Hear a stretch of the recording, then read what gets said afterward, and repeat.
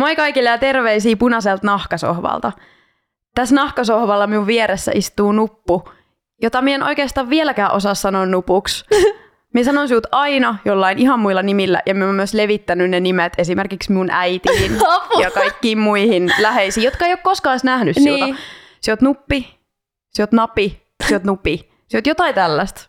Ja sinä olet myös ihminen, jolla on oltava tosi hyvät selkälihakset, koska sinä olet pystynyt nukkumaan kuukausitolkulla semmoisella puhkihajotetulla uimapatjalla. Apua. Minun sängyn vieressä lattialla.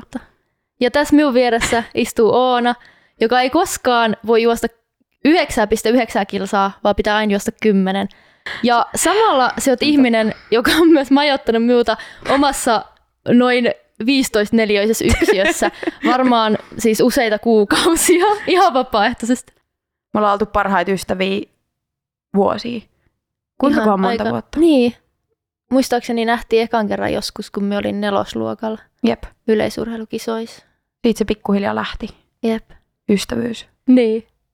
Ja nyt me ollaan tässä ja vaikka me ollaan oltu parhaita ystäviä vuosikaudet, niin on paljon semmoisia asioita, mitä me ei olla välttämättä koskaan sanottu toisillemme ääneen.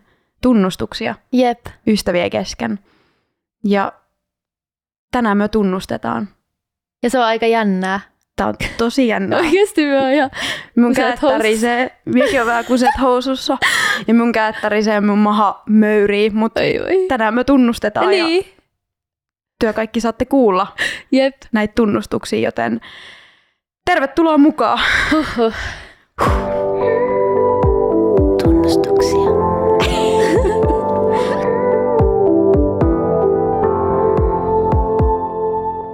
Aina puhutaan red flaggeista nykyisin. Jep. Sä oot varmaan huomannut. Aika trendaava puheenaihe. Trendaava puheenaihe ja jotenkin semmoinen niinku, tavallaan asia, joka nousee koko ajan nimenomaan esille, kun puhutaan toisista ihmisistä. Jep. Puhutaan eksistä, joissa oli red flaggeja, jotka oli käveleviä red flaggeja. Niin.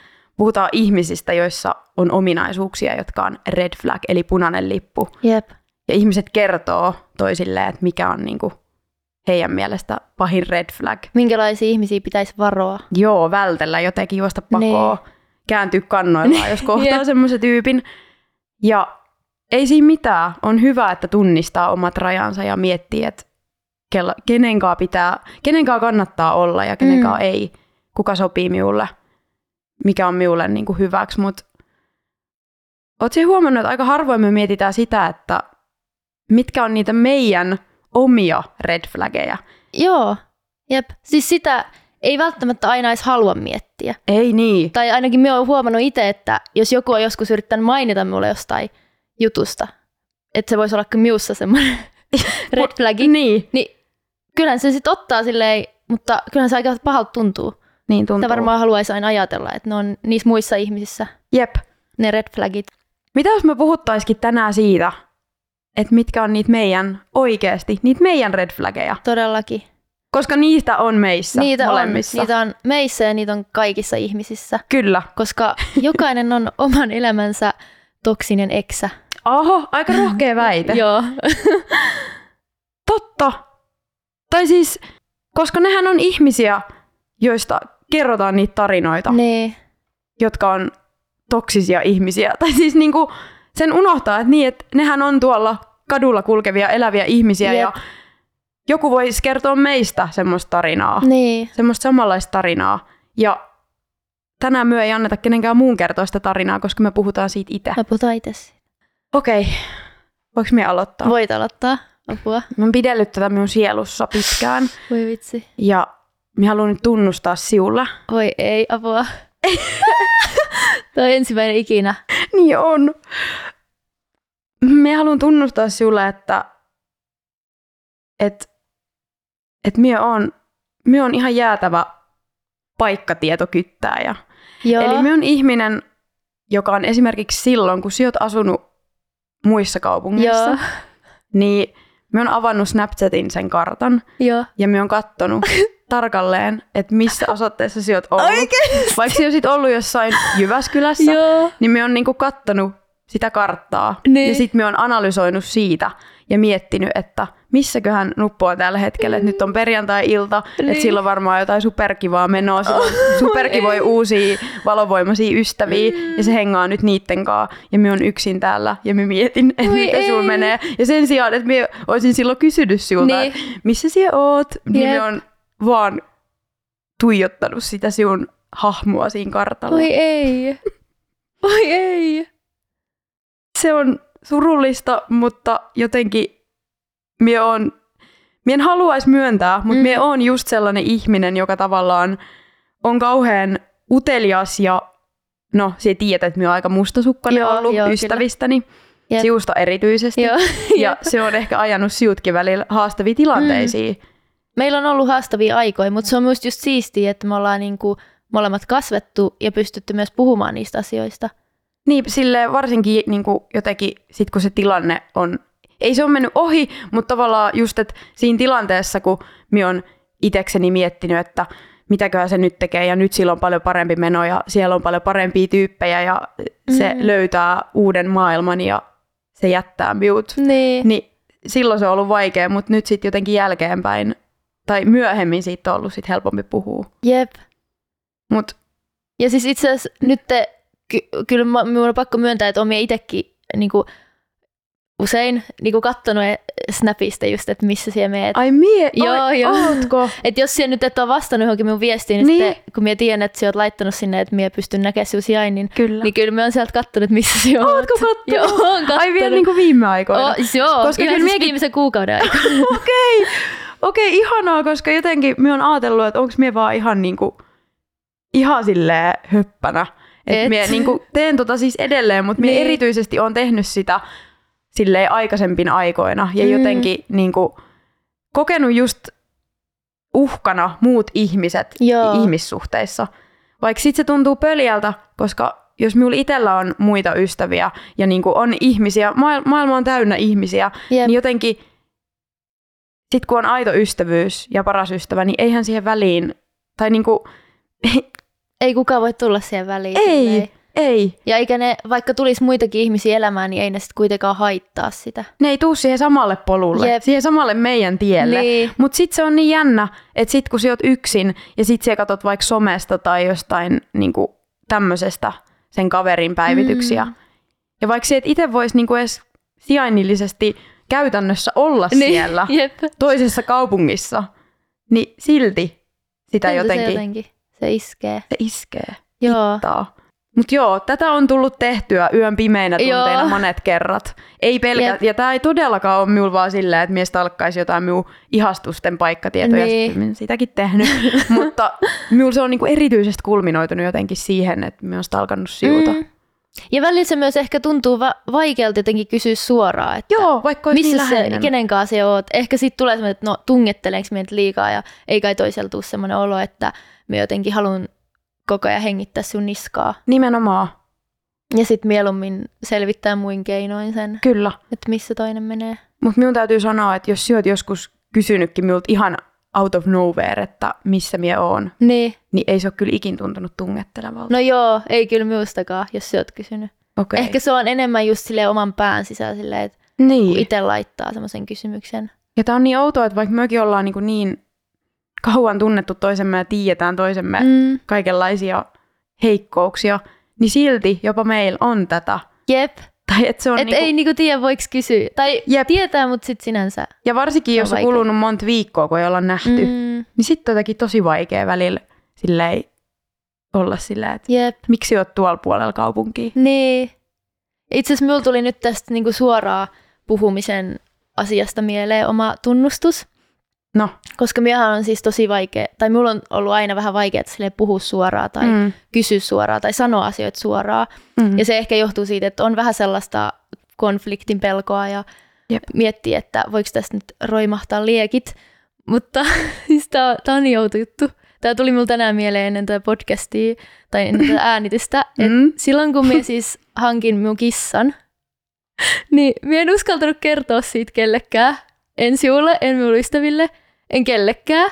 Niin Virre oli ollut minulla varmaan 2 viikkoa ennen kuin me kerroin siitä. Mitä? Sinulle. Onko näin? Ja muille. Joo. Onko näin? Joo. Ja minä tajusin, että minä en koskaan sanonut tätä.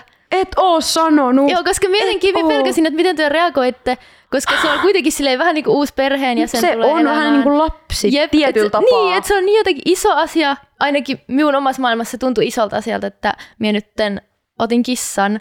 Niin sitten minä muistan, että minulla oli ihan äärettömän vaikeaa sanoa sitä. Joo. Ja sitten minä en osannut sanoa sitä ennen kuin se tuli minulle. Ja sitten minä vaan olin silleen, että nyt tää kissa täällä, että apua, minun on pakko sanoa se. Ja sitten se oli niinku 2 viikkoa, minä keräsin rohkeutta ja sitten minä jotenkin sanoin, että me otin kissan. Hei nyt, siellä niinku avasit minulta jonkun muistokaivon, koska minä olin unohtanut ton kissan hankkimisajanjakson. Mutta nyt kun sinä sanoit ton, niin minä muistan. Ja nyt tämäkin on tunnustus, että ei toi sinun pelko ihan tuulesta temmattu ollut, koska minä olin jopa, siis hävettää ihan sikana myöntää tämä, mutta kun sinä sanoit, että minulla on tämmöinen uusi perheenjäsen, tämmöinen kissa, niin minun ensitunne ei varmaan ollut se, että ihanaa, että pääsen kohta silittelemään söpöä kissaa, vaan minun niinku ensitunne oli oikeasti varmaan niinku mustasukkaisuus. Minä tulin mustasukkaiseksi kissalle, jota en ole koskaan nähnyt, eläimelle, jonka kanssa asut ja joka on niinku maailman ihanin tyyppi. Niin. Ja minä en ole nähnyt sitä ikinä. Ja minun ensiajatus on se, että okei, minun paras ystävä hommas kissan. Et nyt se minä jään kakkoseksi. Että se kissa vie kaiken ajan ja se kissa on paljon parempi tyyppi. Siis nythän me tajuu vasta, niinku, että tai niinku, minä en yhtään ihmettele, että sinulla on ollut toi fiilis. Ja niinku, minä tunnistan tosi vahvasti sinusta ton piirteen ja siitä asti, kun tavallaan me ollaan oltu ystäviä, niin me on niinku nähnyt, että sinulle niinku on vaikeaa just tuoda vaikeita asioita tai pieniäkin asioita välillä ilmi, koska sinä ajattelet just herkästi sitä, että mitä niinku siitä seuraa ja niinku loukkaat siihen vaikka jonkun tunteita. Ja sitten samaan aikaan se olisi vaan niin paljon järkevämpi sanoa ne suoraan, koska sitten siitä syntyy se niinku kehä. Että kun minä en sano niitä suoraan, niin sitten minä venytän niitä asioita ja niiden kertomista. Ja sitten se on jo kiusallista, kun minä sanon se silleen 2 viikkoa jäljessä. Mutta minä ymmärrän. Tai siis niinku, vaikka minä en toimisi noin, että minä olisin just se ihminen, joka sanoo kuukausi etukäteen, että on muuten ajatellut tällaista kissajuttua ja tekisin siitä niinku ison numeron ja shown tuolla meidän kaverichateissa ja muissa. Mutta minä niinku pääsen sinun pään sisään tosi hyvin. Ja nyt minä pääsen niinku siihen tilanteeseen uudestaan jotenkin vuosien jälkeen kiinni, että ystävyys on, tai niinku läheinen ystävyys on niin jotenkin silleen herkkää just sen takia, että sitä niinku pelkää, että ihmeelliset asiatkin uhkaa sitä läheisyyttä. Ja niinku, tiedätkö, just toi kissa on semmoinen esimerkki muiden tämmöisten elämänmuutosten lisäksi, joka on niinku ollut sellaisia paaluja tai sellaisia tilanteita elämässä, sellaisia merkkipaaluja, että siinä on miettinyt aina, kun on tapahtunut. On menty opiskelemaan, on menty töihin, on hankittu uusia urajuttuja, on hankittu kissoja. Niin niissä hetkissä sitä ei miettiä, että nytkö meidän ystävyys sammuu, nytkö se hiipuu. Ja sitten toisaalta se on tosi turha pelko, koska me ollaan käyty tosi paljon yhdessä läpi ja meillä on ollut vaikeita ja meillä on ollut tosi hyviä hetkiä, mutta silti me ollaan niinku aina pysytty ystävinä. Että se on silleen, ehkä se pelko on sitten tullut just vasta, tai jostain semmoisesta, että sitä pelkää, että ystävyyden menettää, mutta oikeastaan ei se ikinä siitä mihinkään lähde. Jep. Ja ehkä minä olen halunnut ajatella myös, että niin kauan kuin pelottaa toisen menettäminen ja se silleen oikeasti niinku, siis silleen ajatuksenakin niinku silleen alkaa melkein itkettää, niin ehkä siitä sitten tietää, että se toinen ihminen on niinku se on oikea tyyppi. Se on oikea tyyppi se pysyy siihen. Siinä kyllä. Niin, ja se pysyy siinä, vaikka niinku olisi välillä vaikeita juttuja, riitoja, välirikkoja, haasteita. Semmoisia asioita, mitä ei pysty sanoa ääneen, kunnes 2 viikon päästä. Jep. Ja siitäkin päästiin. Mutta toi oli kieltämättä pommi. Toi oli uutispommi. Minä vähän keräilen vielä itteeni näissä. Itteni palasi, koska mä oon niin hämmentynyt, mutta samalla minä en ole hämmentynyt. Tää tuntuu oudolle. Onneksi toi tuli minun mieleen, koska minusta tuntuu, että mulla olisi varmaan enemmänkin näitä, mutta toi on vaan unohtunut aikojen saatossa. Toi on myös osuva esimerkki. Missäköhän tämä meidän puheenaihe on? Se on jossain täällä kämpässä, sekin hämmenti varmaan tästä. Kisuliini. Jos jatketaan tunnustusten tiellä. Joo. No tää ei ole varsinaisesti varmaan sinulle tuu yllätyksenä. Joo. mutta minä sanon tämän silti. Joo. Minä tunnustan, että minä on monet kerrat tässäkin ystävyyssuhteessa, kun minulta on kysytty, että onko joku hätänä, niin. että tarvitsee apua, että onko minä tehnyt jotain, onko jokin hassusti, niin Joo. minun ensireaktio ei ole sanoa, että joo, itse asiassa minut häiritsee nyt asia X tai Y tai B, vaan minun keino käsitellä asioita on sanoa, että joo, ei tässä mitään. Ei tässä mitään.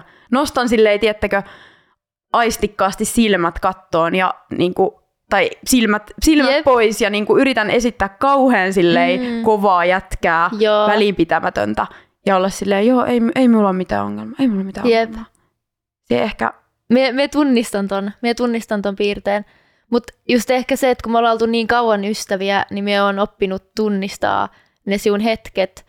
Tai että toi on se sinun tapa vähän niin kuin olla siinä hetkessä, kun sulla on vaikea olla, niin se et pysty sitä heti sanomaan. Mutta se on minusta toksista. Tai siis minut ärsyttää, että minä teen sitä, koska sitten jos joku muu tekee sitä, niin me on silleen... se on oikeasti ärsyttävää, koska tavallaan jos toisesta, miekin on sellainen ihminen, että niinku sen todellakin näkee minusta kilometri päähän, että tuolla ihmisellä on joku hätänä. Mutta toisaalta on tosi hyvä mun mielestä, että sinä tunnistat ton piirteen, koska siitä voi myös pyrkiä eroon. Tai että sehän on se ensi askel siihen, että sinä tiedät itse. Tunnistaminen ja hyväksyminen, että minulla on vikoja. Ja tässä se puute on ja tälle puutteelle voi tehdä jotain. Sinä olet oikeassa, mutta se on semmoinen asia, joka minulla niinku tuntuu, että se vaan niinku pysyttelee minun matkas mukana syystä, jota minä en ihan täysin ymmärrä, koska minä huomaan, että se ei vaan koskaan ole hyvä. Että se olisi vaan niin paljon kivempi, että minä pystyisin sanoa, vaikka sitten jos minä en pysty heti sanoa, että mikä minut rassaa, niin minä sanoisin, että no joo, itse asiassa rassaa. Mutta sitten minä teen, tiedätkö, sitä, että minä on myös siitä toksinen, että sit jos joku kysyy, vaikka sinä, että mikä on hätänä, niin saatan jopa tehdä niin, etten sano mitään. Niin, no joo. Muistatko, tämmöisiähän tilanteita on ollut. On joo. Tämä ei ole sinänsä tunnustus, tämä on vaan tämmöinen itsensä bussin alle laittaminen. Joo. Mutta mitä sinä ajattelet niissä hetkissä, kun tapahtuu suoraan? Sano suoraan. No, me on yleensä silleen, yritän miettiä, että okei, että mistäköhän nyt kiikastaa. Mistä nyt tuulee? Yritän miettiä silleen vähän hetken taaksepäin, että tapahtuuko tuossa jotain. Yleensä minä pystyn vähän silleen arvioimaan. Pikkasen ehkä. Okay. En minä tietysti aina voi tietää, mutta on tiettyjä asioita, mistä minä tiedän, että sinä saatat silleen ottaa nokkiis. Ja aina se ei välttämättä, jos me nyt hengataan kahdestaan, niin se ei välttämättä ole edes miussa se syy. Ei tai että se saattaa olla, että se stressaa joku tai silloin tulee joku viesti. Ja no yleensä silloin, kun se on silleen hiljaa, niin minä tajun, että nyt on joku huonosti. Kyllä. Mutta sitten minä en tiedä myöskään, että tai minunkin on välillä vaikea jotenkin kysyä sitä, kun minusta tuntuu, että se ehkä tarvitsee sen oman tilan. Jep. Jos on tosi läheinen, niin tavallaan on oppinut tavallaan diilaamaan ja luovimaan noiden vaikeiden piirteiden kanssa. Että sit siellä osaat antaa sen tilan ja olla silleen, että no nyt tämä möksähtelee tässä puoli tuntia ja sitten se ehkä kertoo, mistä kiikastaa. Mutta sitten kun välillä on tehnyt tätä ihmisten kanssa, jotka ei tunne sinut niin hyvin. Niin siis sehän on ihan hirveä tilanne. Niin. Ja sitten niin kuin, on ollut monia tilanteita, että kun siellä just olit silleen, tai sanoitkin hyvin sen, että siellä usein ymmärrät välillä, että se ei ole siussa se vika, että minä on nyt möks. Mutta sitten monesti, jos ei tunne miuta, niin saattaa olla nimenomaan silleen, että mitä minä tein väärin, että miksi hän nyt niin kuin, toimii noin, miksi hän nyt möksähti noin. Mutta minä huomaan, että minulla oli ainakin nuorempana oli helposti se, että minä heti niin kuin olin silleen, että nyt minä olen tehnyt jotain. Ja sitten minä hirveästi, tai minusta tuntuu, että se vielä triggeröisi enemmän, että minä sitten aloin hokemaan, että no mitä minä olen nyt tehnyt. Niin, muuten teki. Joo, koska toi on niinku minun toksinen piirre, että minä heti ainakin nuorempana teistä tosi paljon, että no mitä minä olen nyt tehnyt sinulle. Tai silleen. Joo, just toi on provosoiva. Tiedätkö, se on aika iso ero, että sä sanoisit silleen, mitä me on tehnyt. Niin, että voisitko kertoa, mikä on saanut sinut pahalle mielelle versus se, että mitä me on nyt tehnyt. Toi just. Joo. Mutta on hyvä, että näistä puhuu, koska sitten tietää. Sitten seuraavan kerran, kun on siinä tilanteessa, niin muistaa. Ai niin, jätän sen nyt sanan pois. Mutta toisaalta myös, mitä sä oot mieltä? Saako niinku ystävyys ja semmoisissa muissa läheisissä suhteissa, niin onko oikeus välillä provosoida? Niin. Mitä sä ajattelet? No, koska sit sinänsä kukaan ihminen ei ole täydellinen. Ei. Kaikilla tulee niitä hetkiä, että ärsyttää vaan niin paljon, että ei toimi välttämättä täydellisesti tilanteissa. Mutta toki semmoinen, kun on myös niitä ihmisiä, jotka provosoi kaikessa. Ne provosoi pikkuasioissa, ne provosoi niin kuin monessa eri asiassa. Niin sitten tietyllä tavalla se myös kuluttaa toista ihmistä loppuun. Et ehkä minun mielipide on se, että jokainen nyt varmasti joskus toimii silleen provosoivasti. Kyllä. Mutta jos sen piirteen tunnistaa itsessään, niin ehkä sitä voi yrittää vähän silleen hillitä. Jep. Koska tunnistan niitä ihmisiä, että on sellaisia, jotka siis haluaa, että se on niistä vaan hauskaa, että pääsee vähän väittelemään. Niin, koska toi on muuten ehkä hyvä semmoinen rajanteko, että niinku välillähän, tai usein itsellä se provosointi toimii semmoisena niinku vaikeiden asioiden diilaamisena ja tavallaan kissan ottamisena pöydälle, että silleen vähän provosoi. Mutta se, että tavallaan tekisi sitä vaan sen takia, että nauttii siitä, että toinen kärsii. Niin. Jep, se on vähän silleen. Siinä ehkä mennään sitten jo niinku rajan yli. Jotenkin, joo. Jep. Mut itse asiassa yhden kerran minulla on jäänyt ikuisesti mieleen yksi tilanne, missä sinulla oli paha olo ja se just silleen, se et oikein saanut sanottua, että mikä sinulla on ja sitten minä koko ajan silleen sinulta vaan tenttasin, että no mitä nyt on ja mikä on ja sitten sinä et niinku saanut sanottua ja sitten minä yhtäkkiä halasin sinulta. Ja meidän alkaa itkettää, kun minä sanon tätä, mutta kun sinä jotenkin rauhoituit heti, niin minä opin silloin, että sinut pitää vaan halata. Ja se oli jännä, koska se olit nuorempana semmoinen, että sinut ei just saanut ikinä halata. Niin oli. Niin se oli minulle semmoinen, niinku, hyvä kun alkaa melkein itkettää. Mutta niin se oli niinku minulle semmoinen hetki, että minä uskalsin halata siuta ja se auttoi siut jotenkin rauhoittumaan. Se oli musta tosi kiva. Ja ehkä noi on semmosia niinku, silleen, että kun tajuu sen, että joskus ei tarviikaan silleen koko ajan vaan tentata tai ratkaista sitä jotenkin ongelmaa silleen sanallisesti tai ehdottaa jotain konkreettista, vaan nimenomaan halaus. Et kun minä tiedän, että sieltä kuitenkaan sieltä osaa sit välttämättä kysyä sitä, että voitko vaan halata. En, eikä varmaan kovin moni muukaan. Niin, niin se on varmaan oikeasti, toi on oikeasti aika hyvä elämänohje, että jos on läheinen ihminen ja silloin on niinku paha tilanne ja tuntuu, että nyt ehkä siihen ei tarvitsekaan etsiä ratkaisua just sillä hetkellä, vaan tarjota just sitä läheisyyttä ja semmoista. Kyllä. Se on tosi hämmentävää, miten suuri voima halauksella voi olla. Ja nimenomaan semmoisen turvallisen, läheisen ihmisen halauksella, joka tietää sen sinun elämäntarinan. Niin se, niin kuin, minulla tuli nyt itselläkin, minä muistan vahvasti ton tilanteen ja sen, niin kuin, että miten se itteekin yllättää, kun on semmoinen ihminen, joka on kartellut halaamista ja ollut silleen, että älkää läppikö ja ollut ihan silleen hyi. Niin sit siinä hetkessä, kun se halaus oikeasti tulee tarpeeseen, niin vitsi, että se lohduttaa. Et jos ihminen sekoilee ja on kauhean jotenkin pahalla mielellä ja niin kuin oikeasti kriiseilee, niin välillä oikeasti kuulostaa tosi jotenkin keittiöpsykologialta ja kuulostaa hömpältä, mutta halaus. Niin. Halauksen voima. Teet oikeasti tuntee, että no tää toinen on nyt mun tukena tässä. Niin, se on minun lähellä. Eikä muuta vastaan. Moi vitsi. Diippi. Jep.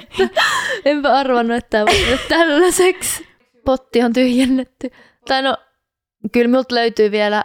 No minä voin sanoa, joku vähän, vielä, joku tämmöinen kevyempi. Kerro kevyempi. No siis silloin, kun me oltiin vaikka lukiossa, niin mä olin tosi kateellinen sinun koulussa arvosanoille.